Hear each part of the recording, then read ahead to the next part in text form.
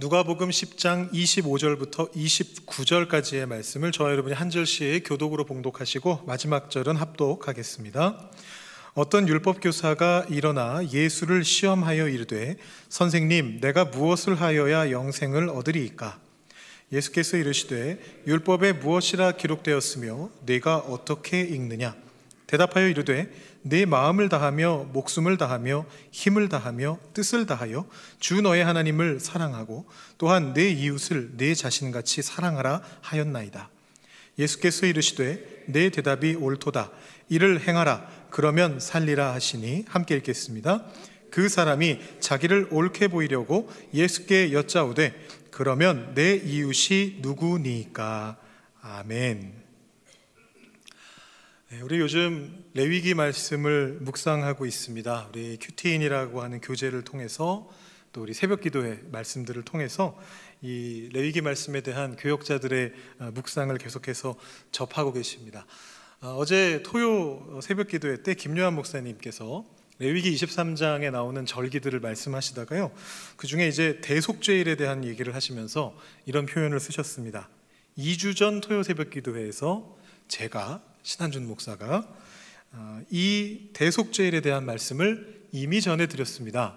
그래서 오늘은 좀 묻어가려고 합니다. 이런 표현을 쓰셨습니다. 근데 여기서 문제는 뭐냐 하면요, 과연 여러분들께서 2주 전의 말씀을 기억하고 계시냐? 이게 문제인 거죠. 이게 문제입니다. 어제 새벽 기도회 마치고 나서 저희 당회원들 같이 미팅을 가졌는데요, 거기서 이제 설교 사역에 대한 어떤 이야기들을 이렇게 나누다가 장로님들이 그런 말씀을 해주시더라고요.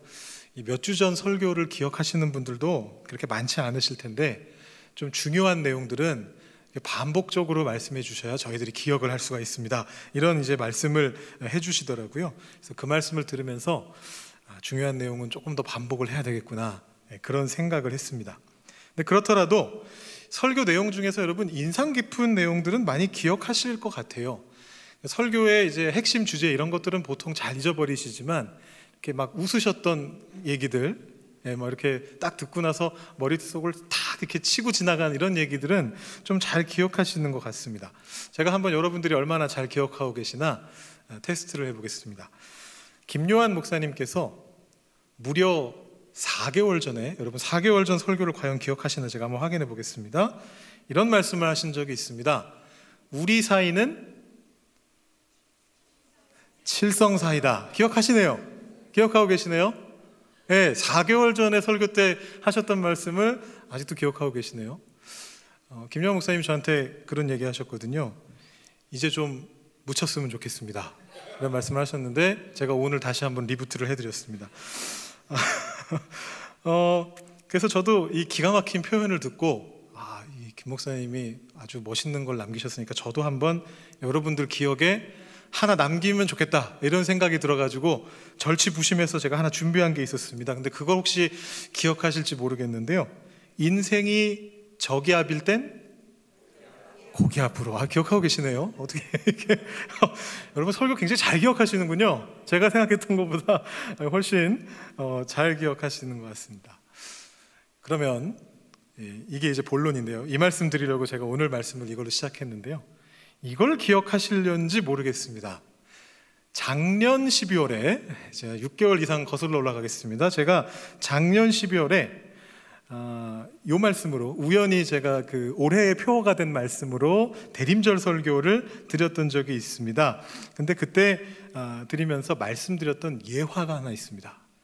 여러분 엄청 웃으셨기 때문에 아마 지금은 뭔가 싶으시겠지만 제가 말씀을 시작하면 하면서 기억이 나실 건데요, 제가 한번 다시 한번 말씀드려 보겠습니다.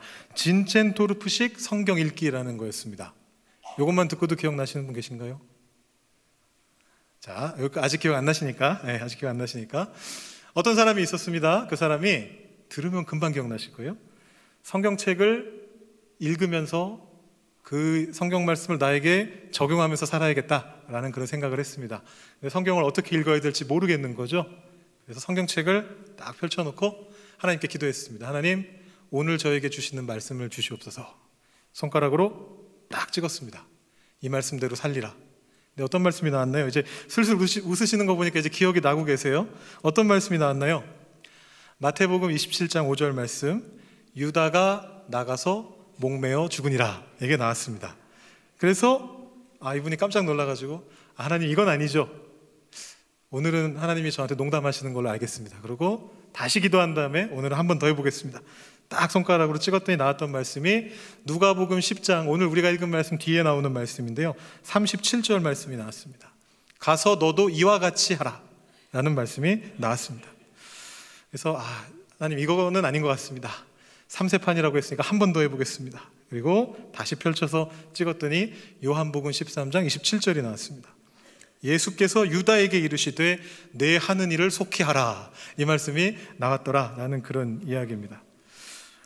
여러분 기억 다 하시네요. 설교를 이렇게 해야 되는 거죠. 여러분 다 기억나시게 설교를 이렇게 해야 되는 건데 설교 핵심 내용은 잘 기억을 못 나게 제가 말씀드리고 이런 이상한 웃긴 얘기만 기억나게 해드려서 죄송합니다. 제가 좀 더 분발하도록 하겠습니다.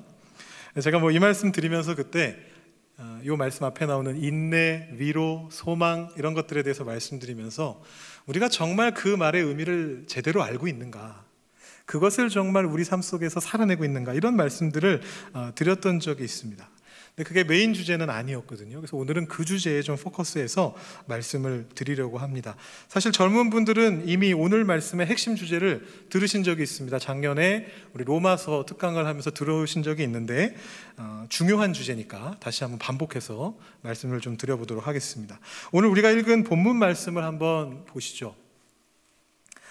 25절 26절 말씀인데요, 어떤 율법교사가 예수를 시험하여 이르되 선생님 내가 무엇을 하여야 영생을 얻으리이까? 예수께서 이르시되 율법에 무엇이라 기록되었으며 내가 어떻게 읽느냐, 이렇게 되어 있습니다. 자, 오늘 우리가 읽었던 말씀 중에 이 25절하고 26절은 별로 잘 주목하지 않는 그런 내용입니다.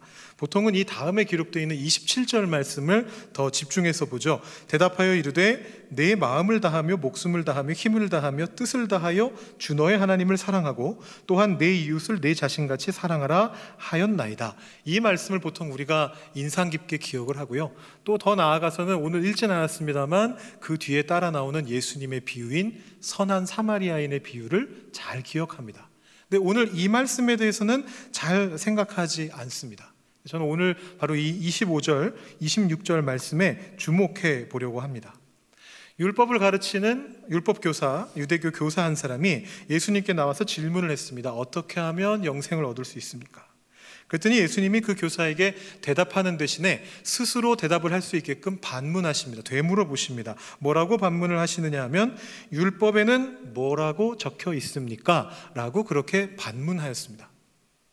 자, 이 사람이 질문했죠. 영생을 얻으려면 어떻게 해야 됩니까? 율법에는 뭐라고 적혀 있습니까? 자, 이분은 율법을 가르치는 사람이잖아요. 율법 교사니까요. 자기의 어떤 전공 과목에 대한 질문을 받은 겁니다.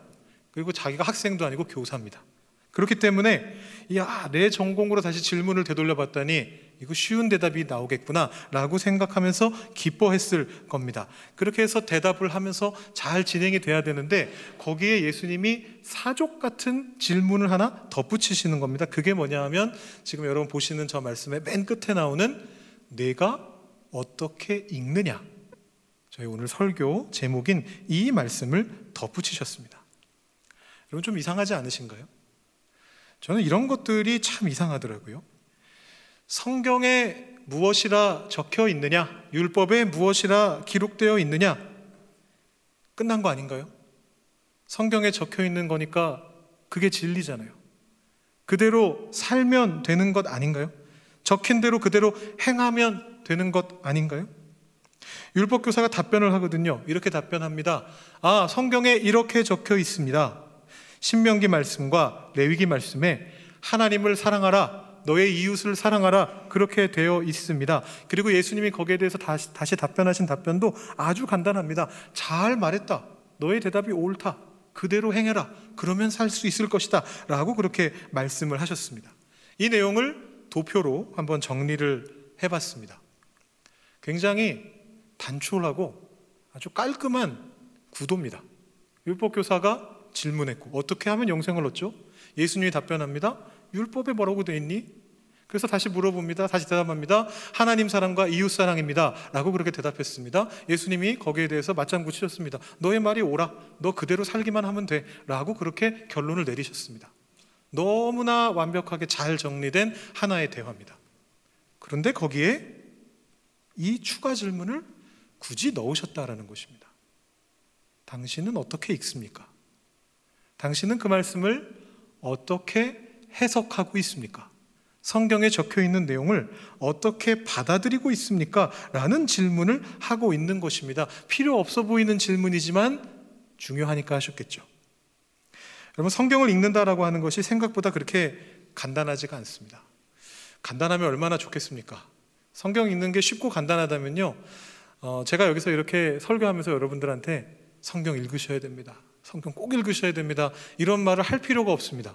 여러분들이 먼저 찾아 읽으실 거예요. 와, 성경 읽는 게 너무 쉬워, 너무 좋아, 너무 재밌어 하면서 막 성경을 읽으실 거예요. 그래서 제가 아마 쫓아다니면서 말려야 될지도 몰라요. 성경 거기까지만 읽으세요. 너무 많이 읽으시면 저보다 더 많이 아시게 돼서 안 됩니다. 제가 이렇게 말해야 될지도 모릅니다. 그런데 그렇지가 않아요. 성경 말씀이 쉽지가 않습니다. 앞에서 말씀드린 것처럼 진첸토르프식 읽기로 해서는 안 된다는 거예요. 그냥 성경 말씀을 맥락과 상관없이 그냥 찍어서 이 말씀대로 살아야지, 그것만 가지고는 부족하다라는 것입니다. 그 이야기에 나오는 사람이 그렇게 나쁜 일을 한 건 아니거든요. 사실은 그런 마음조차 안 가지고 사는 사람이 얼마나 많습니까? 하나님 믿는다고 하면서 성경에 대해서는 생각하지 않는, 그냥 주일날 이렇게 오셔서 설교 한번 듣고 집에 가시면 그걸로 끝나고 하나님 말씀을 굳이 찾아 읽을 생각조차 안 하는 것보다는 훨씬 낫습니다. 어떻게든 내가 그래도 성경 한번 읽어봐야지, 그 말씀대로 살아봐야지, 이 고민을 한 사람이기 때문에. 그런데 어떻게 너는 읽고 있느냐라는 이 예수님의 질문에 대답하지 못한다면 그 결과가 생각보다 끔찍해질 수도 있다라는 것입니다. 사실 이 율법교사의 답변에는요, 이미 해석이 들어가 있습니다. 언뜻 보기에는 예수님이 율법에 뭐라고 적혀 있습니까? 라고 질문하고 그 율법에 적혀 있는 대로 그냥 대답한 것 같이 보입니다. 그렇지만 이미 해석이 들어가 있습니다. 왜냐하면 이 율법교사가 613개나 되는 율법을 다 얘기한 게 아니잖아요. 창세기부터 신명기까지 있는 그 613개가 넘는 율법들을 처음부터 끝까지 좔좔좔 읊은 게 아니란 말입니다. 그 중에서 중요하다라고 생각한 2개의 계명만을 제시하고 있습니다. 그것이 신명기 6장 5절과 레위기 19장 18절 말씀입니다. 이스라엘아 들으라, 우리 하나님 여호와는 오직 유일한 여호와이시니 너는 마음을 다하고 뜻을 다하고 힘을 다하여 내 하나님 여호와를 사랑하라. 이 말씀과 원수를 갚지 말며 동포를 원망하지 말며 내 이웃 사랑하기를 내 자신과 같이 사랑하라. 나는 여호와이니라. 이 2 말씀을 고른 겁니다. 그 행위 자체에서 이미 해석이 들어갔습니다. 이게 중요합니다, 예수님 하고 이야기하는 것입니다. 우리가 이 레위기 말씀을 계속해서 묵상해 오면서 여러분 줄곧 살펴보셨던 것처럼 이 레위기 19장 18절의 말씀이 사실 레위기의 핵심이고 거룩한 삶을 살아가게 하는 그 실체입니다. 약자에게로 우리의 생명을 흘려보내는 것, 이웃을 사랑하는 삶을 사는 것, 이것이 레위기의 거룩함의 실체라고 볼 수 있습니다. 여러분께서 새벽 기도를 따라오셨다면, 큐티인 묵상을 해오셨다면 아마 지난 1달 반 동안 조금 과장해서 말씀드리는 건데 수십 번은 들으셨을 거예요. 이것이 가장 중요합니다. 레위기의 말씀이 이 말씀을 축으로 하고 있습니다. 약자를 향하여, 연약한 자를 향하여 우리의 생각을, 우리의 생명력을 흘려보내야 됩니다. 그 이야기를 수십 번 들으셨을 거예요. 물론 그것은 해석입니다. 저의 해석이고 제가 참고한 다른 신학자들의 해석이죠. 해석이지만 다른 분들은 또 다르게 생각하실 수도 있어요. 어떤 분들은 레위기 19장보다 레위기 18장과 20장이 더 중요하다라고 그렇게 해석하실 수 있습니다. 어떤 분들은 레위기 1장과 27장이 더 중요한 거다라고 그렇게 생각하실 수도 있습니다. 너의 이웃을 너의 자신과 같이 사랑하라 라고 하는 그 명령과 남자가 다른 남자와 여인처럼 동침해서는 안 된다라는 그 명령과 2 재료로 직조한 옷은 입어서는 안 된다라는 그 명령이 같은 등급에 있는 것이다 라고 해석할 수도 있습니다.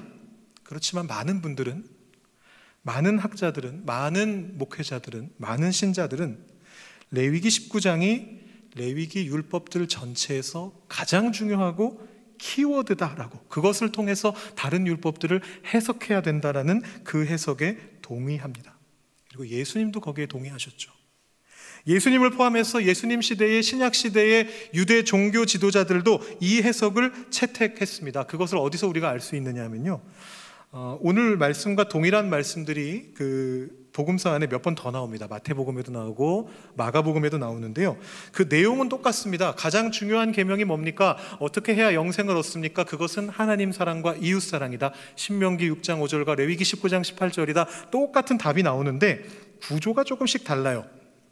오늘 말씀에서는 지금 살펴보신 것처럼 율법교사가 먼저 질문했고 예수님이 그걸 되돌려 주셨고, 그래서 예수님이 율법교사가 답변을 했습니다. 그런데 다른 질문에서는 어떻게 되느냐 하면 예수님이 이 내용을 직접 말씀하시기도 하세요. 누가 와서 찾아와서 묻습니다. 무엇이 가장 중요한 계명입니까? 예수님이 되돌려서 묻지 않으시고 본인의 의견으로 말씀하세요. 이 둘이다. 신명기 6장 5절과 레위기 19장 18절이다. 이것이다 라고 예수님이 그렇게 말씀하십니다. 그랬더니 질문한 사람이 오늘 말씀과는 반대로 주님 당신의 말씀이 옳습니다. 저도 동의합니다. 저도 그 해석에 동의합니다. 이렇게 오늘 내용과 거꾸로 뒤집어져 있는 것을 보게 됩니다. 이게 무슨 뜻이냐 하면요, 그 당시를 살아가고 있었던 사람들이 다 비슷하게 생각했다는 거예요. 그러니까 이게 우리가 흔히 착각하는 것처럼 이 두 가지, 하나님 사랑과 이웃 사랑이 율법의 완성이다라는 얘기를 예수님께서 특별하게 아주 고유하게 독특하게 생각해내신 것이 아니고 그 당시의 종교 지도자들은 다 비슷하게 생각하고 있었습니다. 하나님 율법의 핵심은 무엇이냐?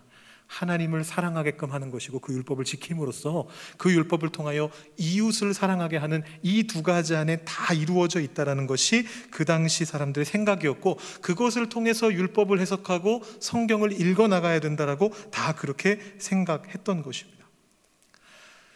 우리가 이 모습을 통해서 우리가 성경을 어떻게 읽어야 하는가에 대한 힌트를 얻게 됩니다. 사실 너는 어떻게 읽느냐, 이 예수님의 말씀이 우리가 묵상을 추구하는 이유입니다.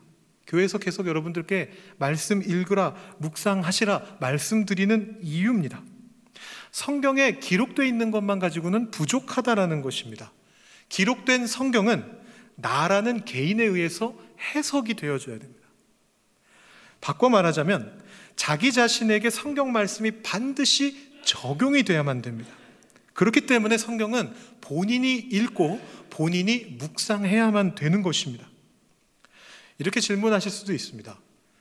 저희가 일주일 동안 열심히 살다가 이렇게 하루밖에 없는 휴일에 황금 같은 시간을 내서 이 자리에 와서 목사님의 설교를 이렇게 1시간 동안 듣고 있는데 이게 중요한 것이 아닙니까? 이걸로 충분하지 않습니까? 그렇지 않습니다. 물론 목사가 해석해서 설교로 전달하는 걸 받아들이시는 것도 한 가지 방법일 수 있습니다. 그런데 사실 이 목사의 설교는 어떤 의미에서는 보조수단입니다.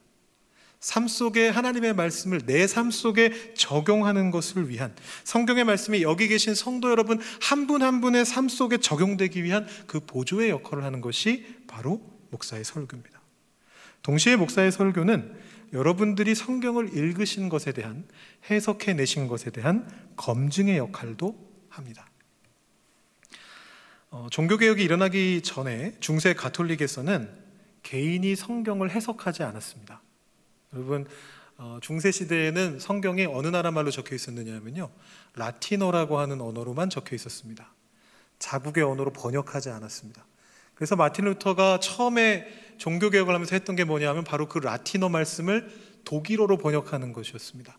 왜 가톨릭에서는 성경을 번역하지 않았을까요? 성경을 읽고 해석하는 것은 오직 교황이 할 수 있는 것이다. 그리고 교황이 자신의 권한을 위임한 주교와 신부들만이 할 수 있는 것이다. 라틴어를 아는 사람들만 할 수 있는 것이다. 일반 평신도들은 성경을 읽어서도 안 되고 해석해서도 안 된다라고 생각했기 때문입니다. 교회의 권위를 높이는 것에 너무 주목한 나머지 예수님의 이 말씀에 대해서 반응하지 않았던 겁니다. 너는 어떻게 읽느냐? 예수님은 그것을 한 분 한 분에게 물으시는데 그것에 대해서 생각하지 않았던 겁니다. 근데 개신교에서는 그렇게 말하지 않습니다. 예수님의 이 질문에 반응합니다. 한 사람 한 사람이 반응할 수 있게 합니다. 너는 어떻게 읽느냐? 당신은 그 성경의 말씀을 어떻게 해석합니까? 우리 모두가 성경을 해석해야만 되고 할 수 있다라고 그렇게 이야기합니다. 그러면서 말씀을 직접 읽고 묵상하는 큐티 운동이 개신교로부터 시작이 된 것입니다. 그래서 많은 개신교회들이 이 큐티를 하는 이유가 바로 여기에 있습니다. 예수님의 이 질문에 응답하는 겁니다. 너는 어떻게 읽느냐? 너는 어떻게 읽느냐? 그렇다고 해서 모든 해석이 다 옳은 것은 아닙니다. 우리에게 그 권한이 주어졌지만, 우리도 성경을 읽고 해석할 수 있게 되었지만, 그렇다고 해서 모든 해석이 다 옳은 건 아니죠. 자칫 잘못하면 전혀 엉뚱한 딴 생각을 할 수도 있고 이단의 생각이 들어올 수도 있습니다. 오늘 말씀 속의 율법 교사도요, 자기가 율법 교사인데도 불구하고 예수님께 그걸 물어보러 왔다는 겁니다. 검증하러 왔다는 겁니다. 물론 오늘 말씀 속에는 이렇게 적혀 있긴 합니다. 예수님을 시험하러 왔다. 그러니까 사실은 거꾸로 율법교사가 예수님을 검증하러 온 겁니다. 예수님이라는 사람이 말씀을 잘 전하고 있다고 하는데 과연 얼마나 잘 전하는가 한번 확인해 봐야겠다 하면서 검증하러 온 것일 수 있습니다. 그런데 복음서의 다른 구절들에 보면 그 다른 사람들이 예수님께 자기 생각을 검증받기 위해 나옵니다. 나는 이렇게 생각하는데 예수님 어떻게 생각하세요? 아, 예수님 말씀 맞습니다. 이렇게 말하면서 거기에 검증을 받습니다.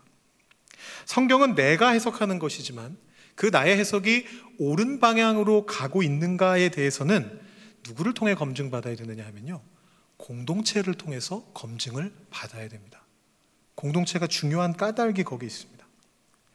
여러분, 인터넷에 들어가시면, 유튜브 많이 들어가시죠 여러분?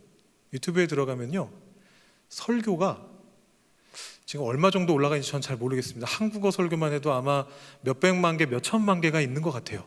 어마어마한 양의 설교가 있습니다. 그 중에는요, 신학의 대가, 설교의 대가라고 불릴 만한 분들의 말씀들도 엄청나게 많이 있습니다. 무수하게 많은 진리의 말씀들이 그 인터넷 사이를 떠다니고 있습니다. 모두 자기가 진리라고 얘기합니다.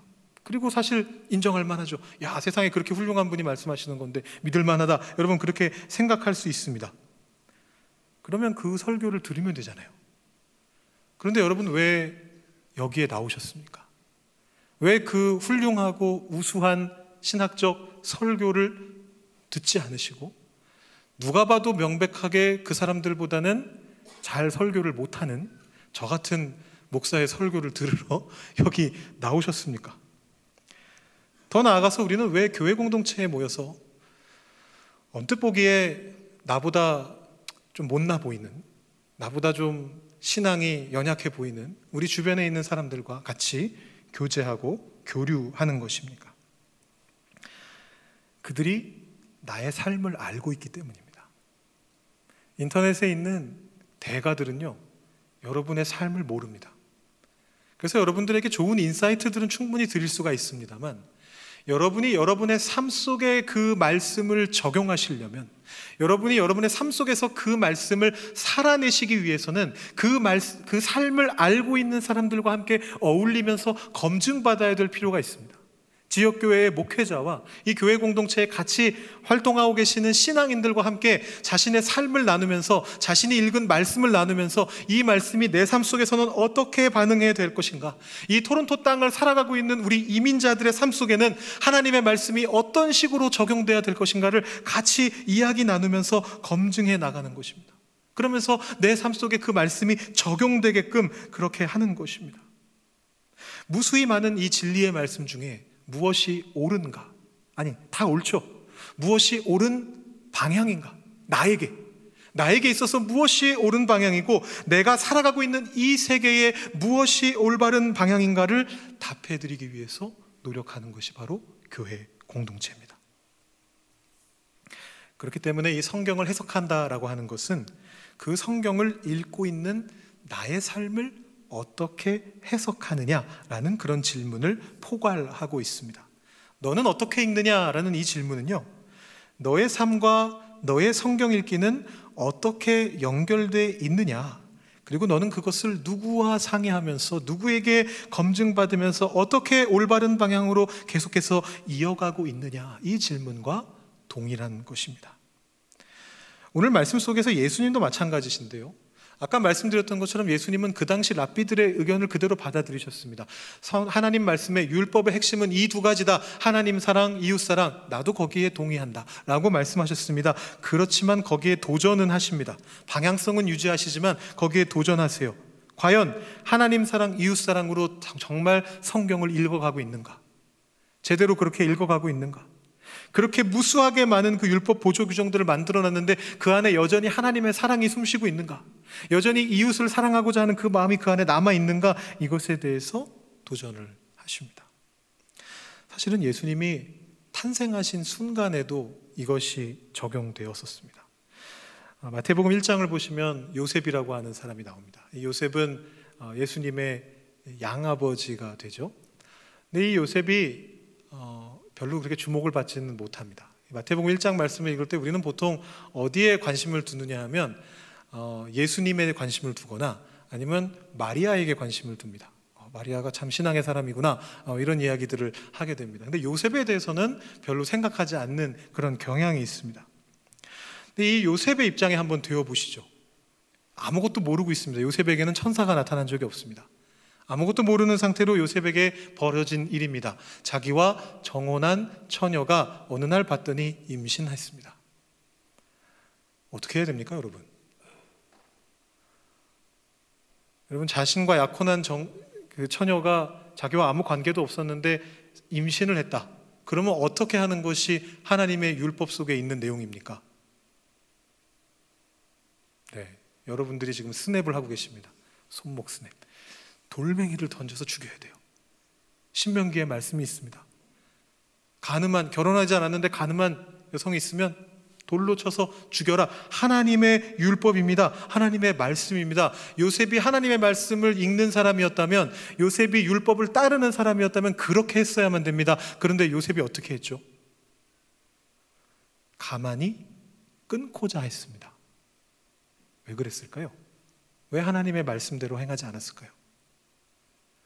심지어는 마태복음에서 뭐라고 얘기하느냐면 그것을 의로 여기셨다라고 그렇게 적혀 있습니다. 만약에 요셉이 하나님의 말씀을 깊이 읽고 그 말씀을 자기가 살아가는 삶 속에서 적용하기 위해서 노력하는 인물이 아니었다면 어쩌면 예수님은 그때 태어나지 못하셨을 수도 있습니다. 그러면 하나님의 구원 계획이 뒤로 미루어졌을 수도 있습니다. 성경 읽기라는 것은 그냥 단순히 그 말씀을 읽은 것으로 끝나는 것이 아니라, 그 말씀을 내가 그냥 행해야지 거기에서 끝나는 것이 아니라 내 삶을 그 하나님의 뜻에 비추어서 해석해가는 과정입니다. 그래서 읽는 데서 끝나지 않고 묵상을 하는 것입니다. 오늘 질문하러 왔던 이 율법교사가 예수님의 그 반문을 듣고 나서야 그것을 깨닫게 됩니다. 그 원리를 깨닫게 됩니다. 그래서 자기 삶 속에서 자기가 사랑해야 될 이웃이 도대체 누군가에 대해서 그제서야 비로소 궁금해하기 시작합니다. 도대체 누가 내 이웃일까? 이 율법학자가 자기 이웃이 누군지 정말 몰랐을까요? 몰랐을 리가 없습니다. 자기 이웃이 누군지 왜 모르겠습니까? 그런데 그 이웃을 사랑하라는 하나님의 명령을 보면서도 그 사람들을 향해서 나갈 생각을 하지 못했습니다. 이웃이 자기 눈에 보이지 않았던 거예요. 그런 사람에게 이웃사랑이라는 명령이 도대체 무슨 의미가 있겠습니까? 이 율법학자는 자기 이웃을 피상적으로만 알고 있었던 것입니다. 우리는 그 피상성을 넘어가야 됩니다. 제가 또 하나 유명한 예화를 들려드리려고 하는데요. 오늘 말씀과 관련이 있는 이야기입니다. 여러분 분명히 한 번 정도는 들어보시지 않았을까? 어쩌면 우리 교회 역대 담임 목사님들이 한 번씩은 다 하시지 않았을까? 그런 생각이 드는 정말 유명한 예화인데 제가 한번 말씀드려 보겠습니다. 옛날에 어떤 왕이 살고 있었습니다. 근데 이 왕은요, 책 읽는 거를 그렇게 싫어하는 왕이었습니다. 너무너무 책 읽는 게 싫었습니다. 그래서 자기 왕국에 있는 신학자들을 불러가지고요, 이렇게 얘기했습니다. 성경책 그거 너무 두꺼워서 나 읽기 싫다. 짧게 요약해와라 라고 그렇게 얘기를 했습니다. 이 학자들이 요약을 해왔습니다. 어떻게 요약을 해왔을까요? 오늘 말씀에 있는 그 내용을 가져왔습니다. 너무 좋은 내용이잖아요. 하나님을 사랑하라, 이웃을 사랑하라. 신명기 6장 5절 말씀과 레위기 19장 18절을 딱 정리해가지고 두루마리 하나에 딱 적어서 왕한테 갖다 바쳤습니다. 왕이 어떻게 했을까요? 딱 펼쳐보고는 집어 던졌습니다. 어떻게 하셨습니까? 집어 던진 줄? 집어 던졌습니다. 뭐라고 얘기하면서요? 나는 2줄 이상은 안 읽어 이러면서 딱 집어 던졌습니다. 그래서 이 학자들이 다시 가가지고 다시 짧게 정리했습니다. 어떻게 짧게 정리했냐면 하나님을 사랑하라, 이웃을 사랑하라. 2줄 이상 안 읽는다고 했으니까 딱 2줄로 정리해가지고 가져왔습니다. 그랬더니 이 왕이 뭐라고 얘기했을까요? 2줄 이상 안 읽는다고 했잖아 이러면서 다시 집어던졌습니다. 그래서 그거를 더 짧게 줄여왔습니다. 어떻게 줄여왔느냐 하면 성경은 사랑이다, 사랑이라는 한 단어로 정리해서 가져왔습니다. 보통 목사님들이 이 예화를 통해서 무슨 말씀을 하시느냐면요, 하나님의 사랑이 그렇게 중요합니다, 성경의 내용을 하나로 요약하면 그건 사랑입니다 라고 하시기 위해서 이 말씀을 하시는데요, 저는 좀 다르게 읽어보자라고 제안하고 싶습니다. 예수님이 그렇게 말씀하셨으니까, 너는 어떻게 읽느냐 라고 말씀하셨으니까 저는 이 예화를 이렇게 읽어봅니다. 성경을 요약하면 사랑이 된다. 그러나 그렇게 요약하고 나면 아무런 능력도 남지 않는다. 성경을 사랑이다라고 요약하는 것 잘못된 것은 아닙니다.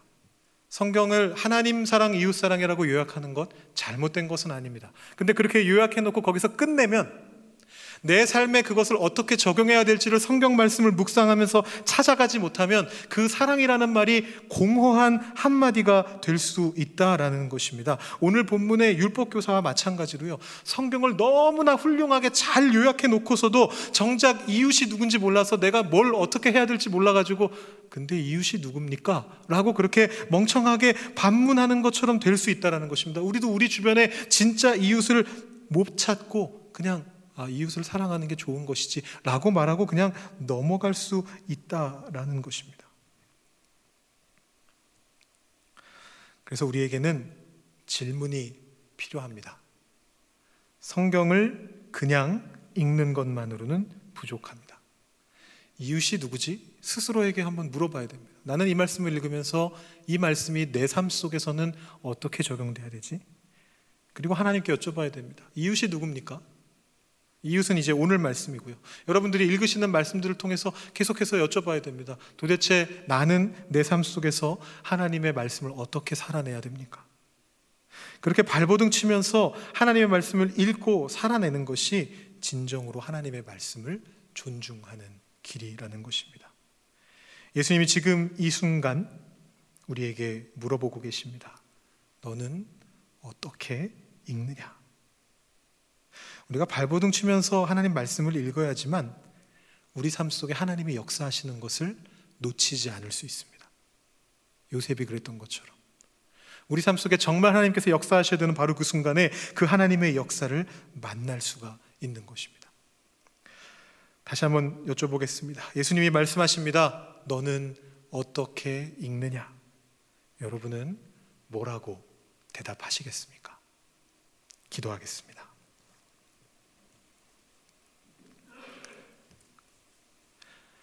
하나님 아버지, 감사합니다. 오늘 예수님께서 우리에게 던져주신 질문, 너는 어떻게 읽느냐? 이 질문을 묵상하며 상고하며 우리가 우리 삶 속에서 하나님의 말씀을 어떻게 적용하고 어떻게 살아내야 하는가에 대해서 다시 한번 생각해 보았습니다. 하나님, 우리의 삶을 가장 잘 아시는 주님께서 우리를 이 토론토 땅에 오게 하셨고 이 교회 공동체에 모이게 하신 주님께서 우리로 하여금 성경의 말씀을 우리 삶 속에 잘 적용할 수 있도록 이끌어 주실 것을 믿으며 나아갑니다. 우리의 입술로 성경을 읽으며 우리의 마음으로 그 성경을 묵상하고 묵상한 그 말씀을 우리의 이웃들과 나누면서 우리의 신앙의 동지들과 나누면서 하나님께서 우리 삶 속에 어떻게 역사하실지 기대하는 가운데 나아갈 수 있는 우리 한 사람 한 사람이 되게 하여 주시옵소서. 그리하여 성경의 참맛을 보지 못하는 것이 아니라 하나님의 진짜 역사하심을 눈치채지 못하는 것이 아니라 영의 눈이 열려져서 주님의 성령으로 이 성경을 읽으면서 하나님이 우리 삶 속에 역사하시는 것을 온 세상에 전파할 수 있는 주님의 사람이 되게 하여 주시옵소서. 감사드리며 예수님의 이름으로 기도드립니다. 아멘.